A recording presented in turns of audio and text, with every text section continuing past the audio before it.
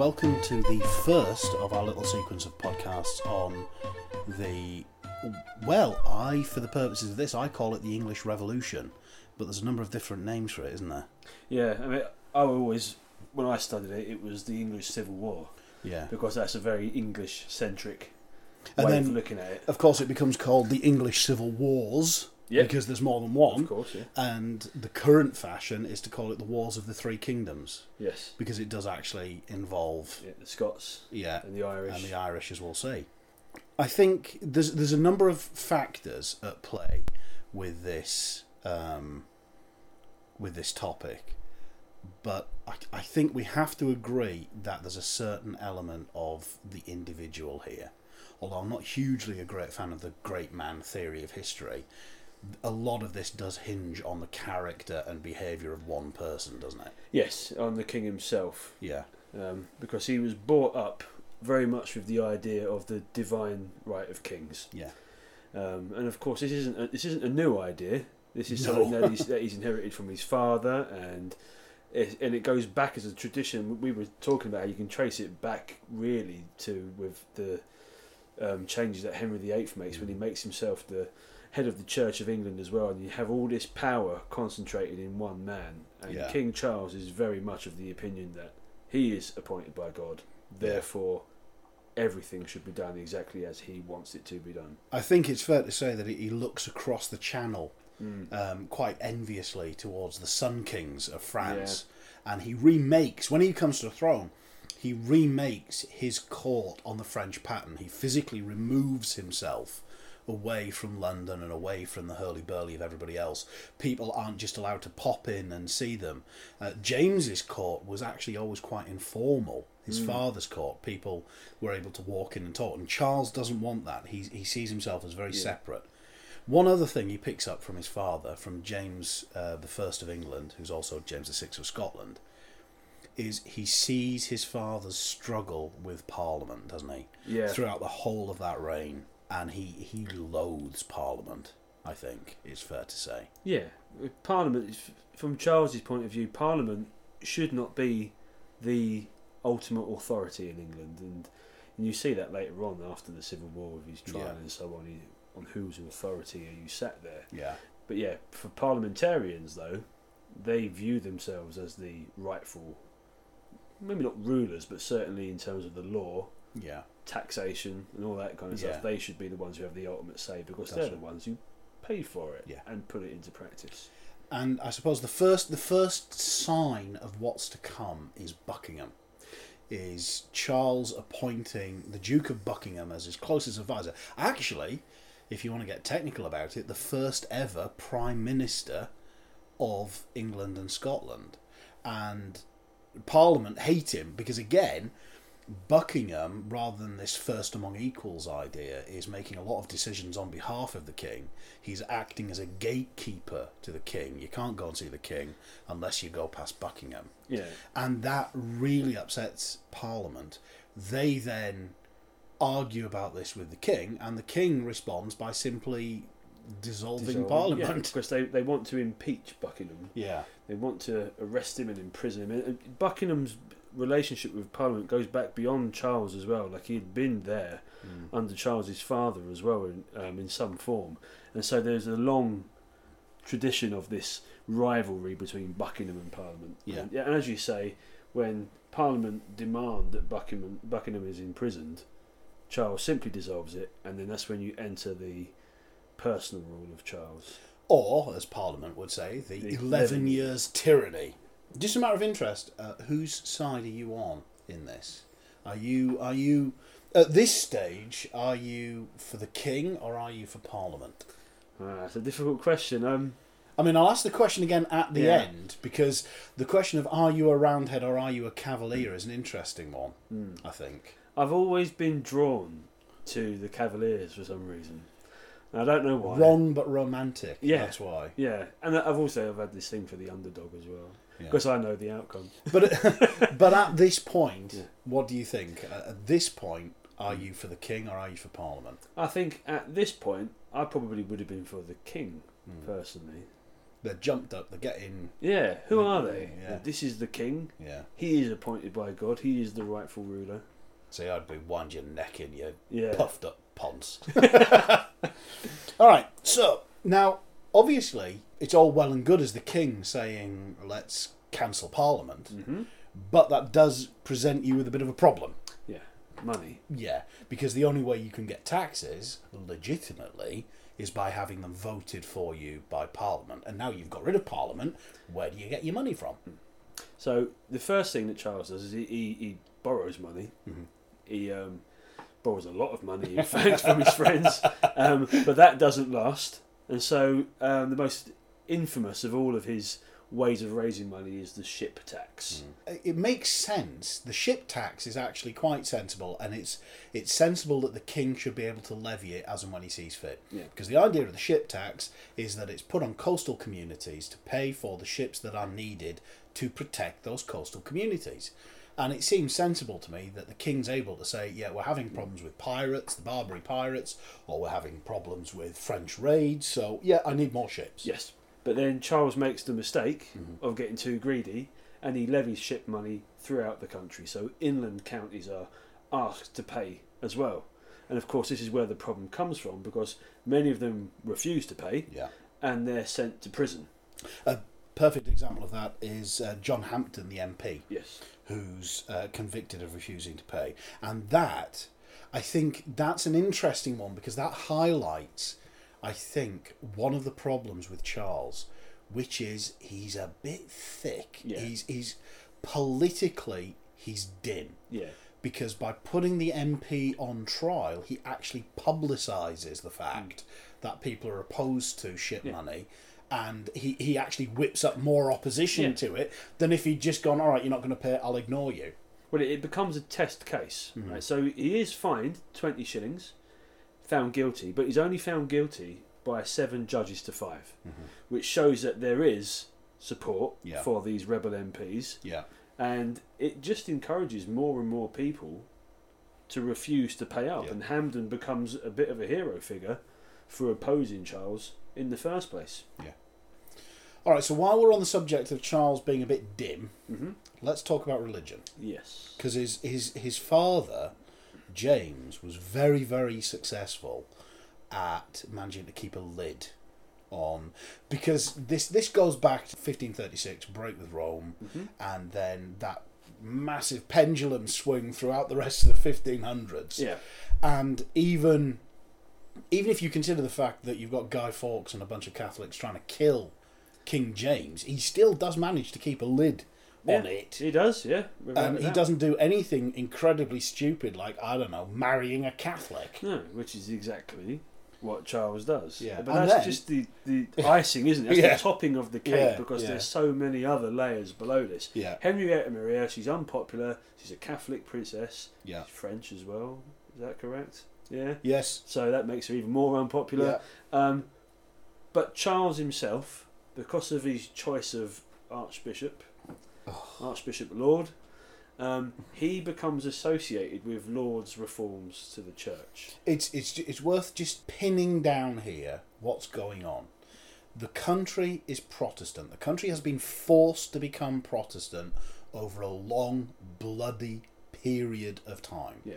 And people are used to seeing plots and conspiracies of Catholics attempting to take over the country everywhere. Yeah, and there's a massive anti-Catholic feeling. Yeah, huge.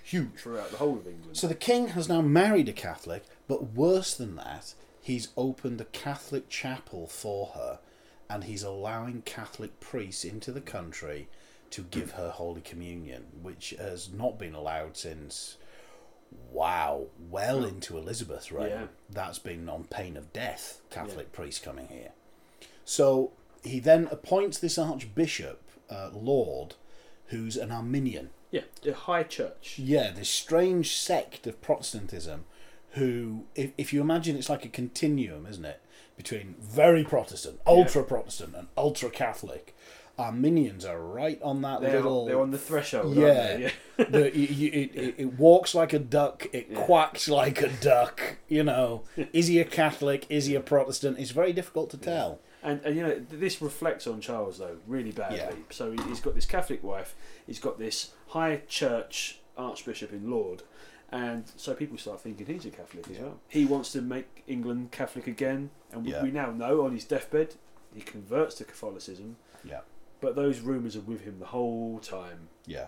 And you can't escape the feeling that he's attempting to turn England slightly Protestant because of what Laud's doing. Yeah. And because he appointed Laud personally, he will not accept he's made a mistake. No. He simply will not say, no, it wasn't, or stop it, William, stop it. He just backs him, no matter what happens. And on top of the reforms as well, these high church reforms, you've also got his prayer book, haven't you? Yeah. So he's got this new prayer book, and the Scots in particular are very unhappy about having the prayer book imposed on them. Well, just before we get on to Scotland, let's talk about the opposition to Laud then, because if we've got this continuum, and you at one end of Protestantism you've got these almost quasi-Catholic Arminians, at the other end you've got the Puritans who are ultra Protestant. Yes. And one of the interesting things about this is because Elizabeth was very Protestant and was very keen on protecting the kingdom, and because Henry, certainly after the Pilgrimage of Grace, is very keen on Protestantism. In order to prosper in the kingdom, you had to be very Protestant. Yeah. So what that actually has caused is that all of the powerful families are the Protestant families, and the more Protestant you were, the more performatively Protestant you were, the more you were preferred and the more power you were given. So Parliament is now actually stuffed of very Protestant people, and the Puritans, the most Protestant of all, are a big powerful bloc. And the most vocal of all of the critics of Charles, both personally and politically in the way that he's running the country. Yeah. And this is picked up again in Scotland, because up here you've got an entirely different issue, which is the fact that it's Presbyterian, where they have no church organisation as it is. The preaching is done by various elders of the kirk. There's no particular priest, as it were. And then you get William Laud rock up with his, again, very Catholic-looking prayer book, with its reliance on catechism, where you've got to call and repeat with the priest, and the priest stands up, faces away from the congregation, and he might as well be speaking Latin. Mm-hmm. And this really upsets the Scots. And if there's one thing we know from history, is that when the Scots are upset, they're not quiet about it. No. In fact, it leads to an invasion. It certainly of does. England, and a very humiliating peace treaty. Yeah, I think the word to learn here is covenant, the agreement. And the Scots sign an agreement that they're not going to be told how to worship, a covenant, and they're known as Covenanters. And this is in 1638. And so, in 1639, Charles sends an army to defeat them, and the English army is defeated by the Scots, because they're howling barbarians, and you never get into a fight with the Scots unless you're Edward I. And the defeat by the Scots is, again, this is going to lead into something else. Yeah. Because to fight a war, you need money. And the only place you can get money is Parliament. And you've kicked Parliament out for 11 years, which is why he has to call Parliament back in April 1640. And this is the short Parliament. Yeah, 3 weeks. Yeah. And he calls them back because he wants money to raise a new army to be able to send against the Covenanters. And they are, actually, to be fair, they're quite willing to do this. Yeah, they are willing to give him money.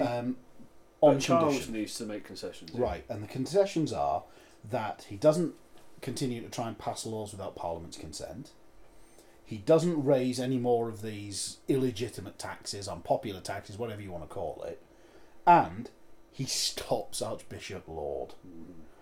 Charles's reaction, it's a toddler, isn't it? Yeah, it's a toddler throwing his toys out of the tantrum, pram. yeah. He basically just says no and dismisses Parliament, which is not the response of a mature adult, frankly.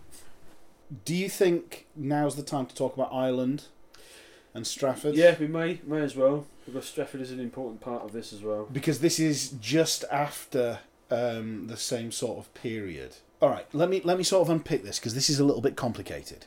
Thomas Wentworth is the Earl of Strafford.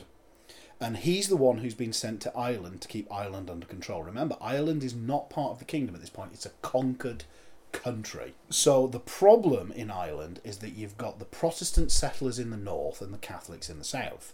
The English, obviously, being a Protestant country, are on the side of the Protestant settlers. So there has to be an army there to protect the Protestants. Now, the Earl of Strafford has this strong army over there, and they are loyal to him personally. The fear that Parliament's got is that this army will be called back by the king under the command of Strafford and be used against Parliament. And this is a fear that never goes away. And to be fair, it's relatively justified, because Strafford's one of the ones who, after 1640, is saying to the king, don't bother with Parliament, you just do it on your own, no matter what. Charles still needs money. So in 1640, he calls another Parliament. And this is called the Long Parliament. Yes.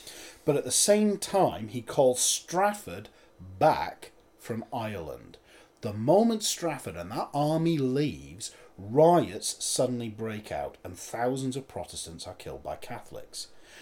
Now, the thing to think about here is, again, it's politically stupid on Charles's thought, because if people think you are a Catholic and then you pull the protection for the Protestants out of Ireland, then, frankly, the people in England are going to think you wanted those Protestant settlers to be butchered. Yeah. So he gets the blame for the outrages in Ireland. Yeah. And so that feeds into the very beginning of this new Parliament in 1640, which is called the Long Parliament. Now, the Long Parliament has a number of very specific demands that they make in November 1640, don't they? Yeah. So the demands of Parliament.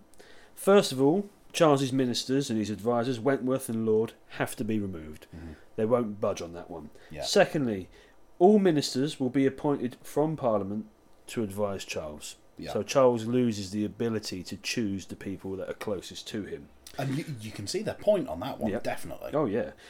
This next one, we haven't mentioned this, but the king used something called the Star Chamber as a way of enforcing his own rule. Yeah. And the king is told that the Star Chamber must be removed. Yeah. Parliament demands to meet more regularly, so no more 11 years tyranny. Yeah.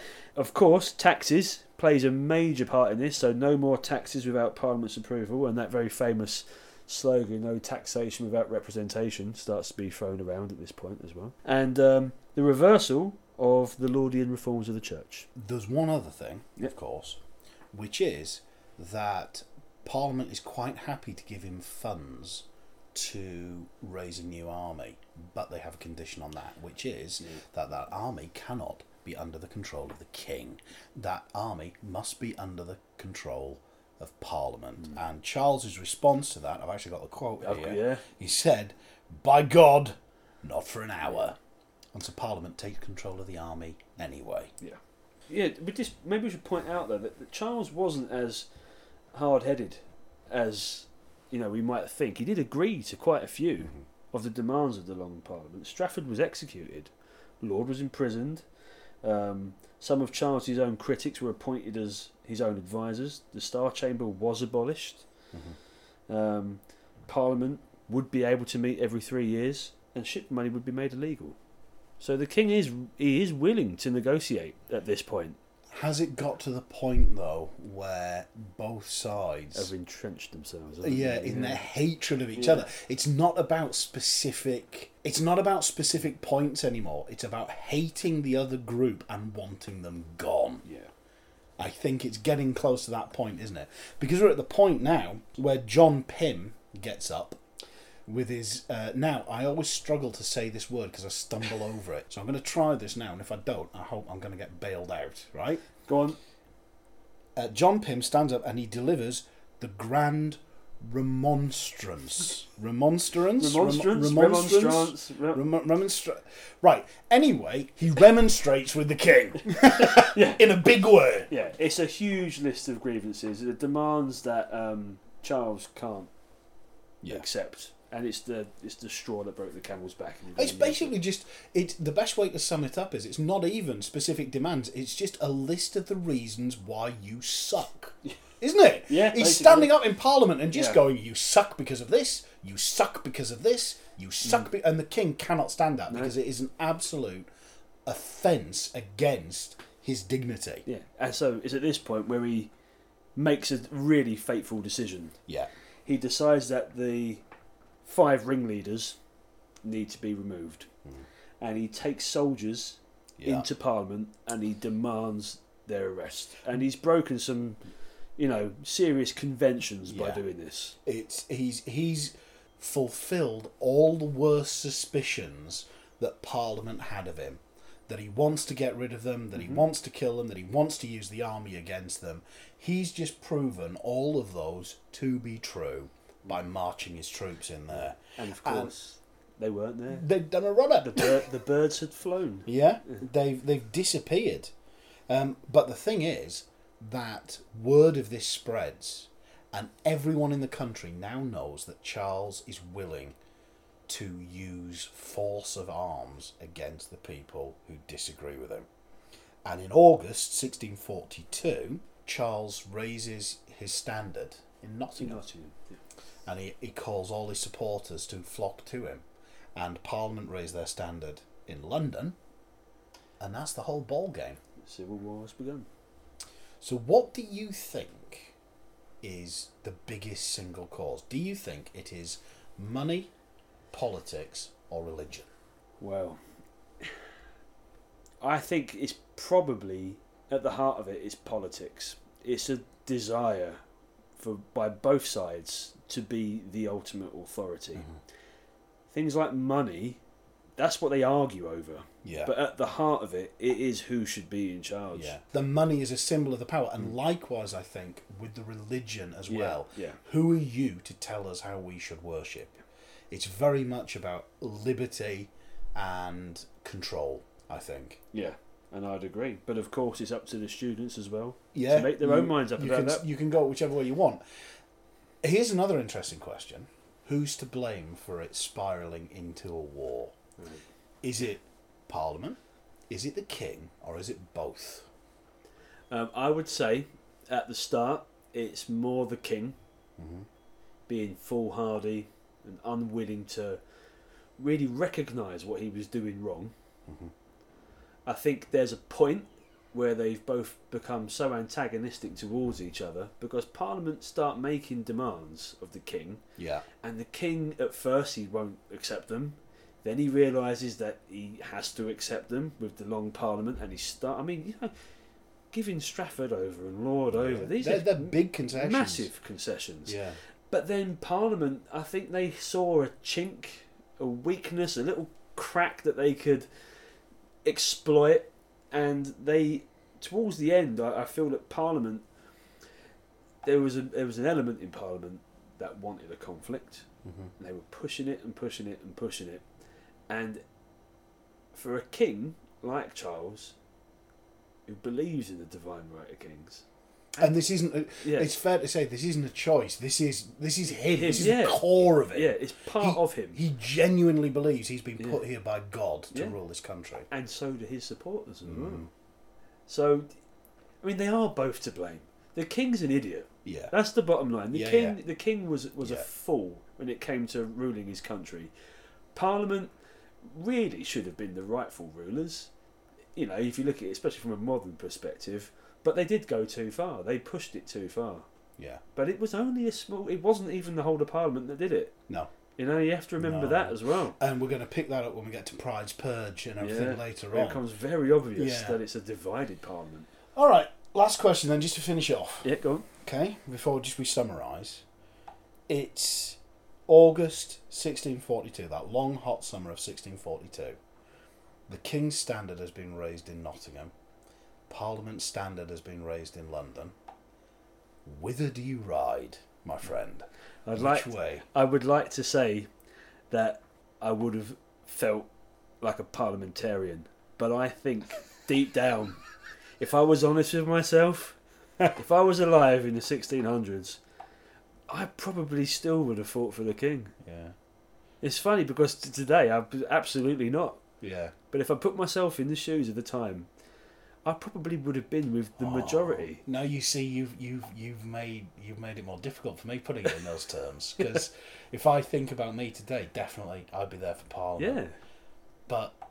But no, you know what? No, I'm going to stick with it. I'd be in London. I'd be there. I want him gone. Yeah. Well, it would have been a wrench because families were divided. Yeah. Fathers against sons, brothers and this against is exactly brothers. what would have happened. You'd have good friends on either side of it. And people arguing. swap sides as well. Yeah, moving side to side. Frequently, I mean, you see that with Scarborough Castle. Yeah. How many times does that change hands? Because the person in charge running different flags up and down. It's an awful situation for the people of England. Because for most of the normal people, I guess they would have just fought for whoever their lord told them to fight for. Yeah.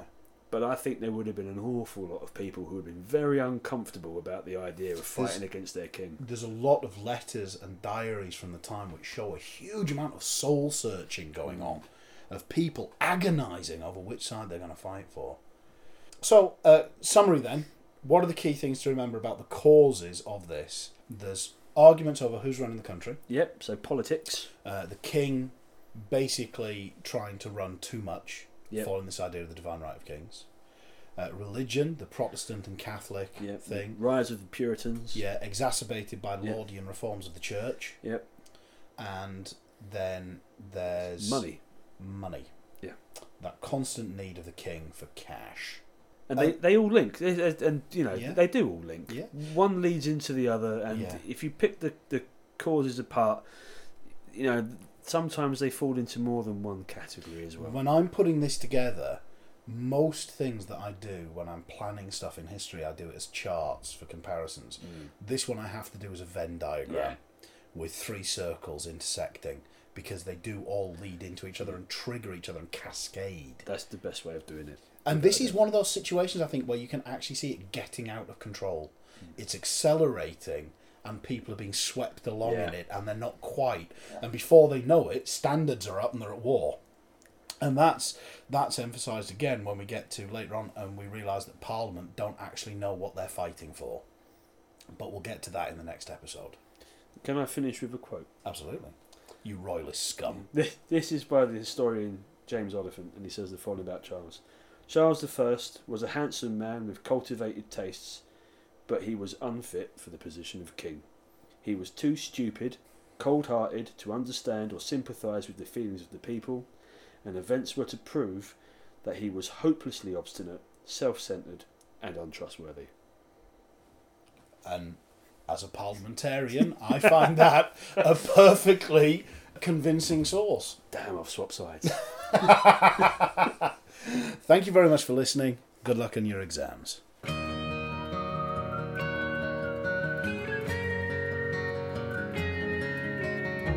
at your young men fighting. Look at your women crying. Look at your young men dying the way they've always done before.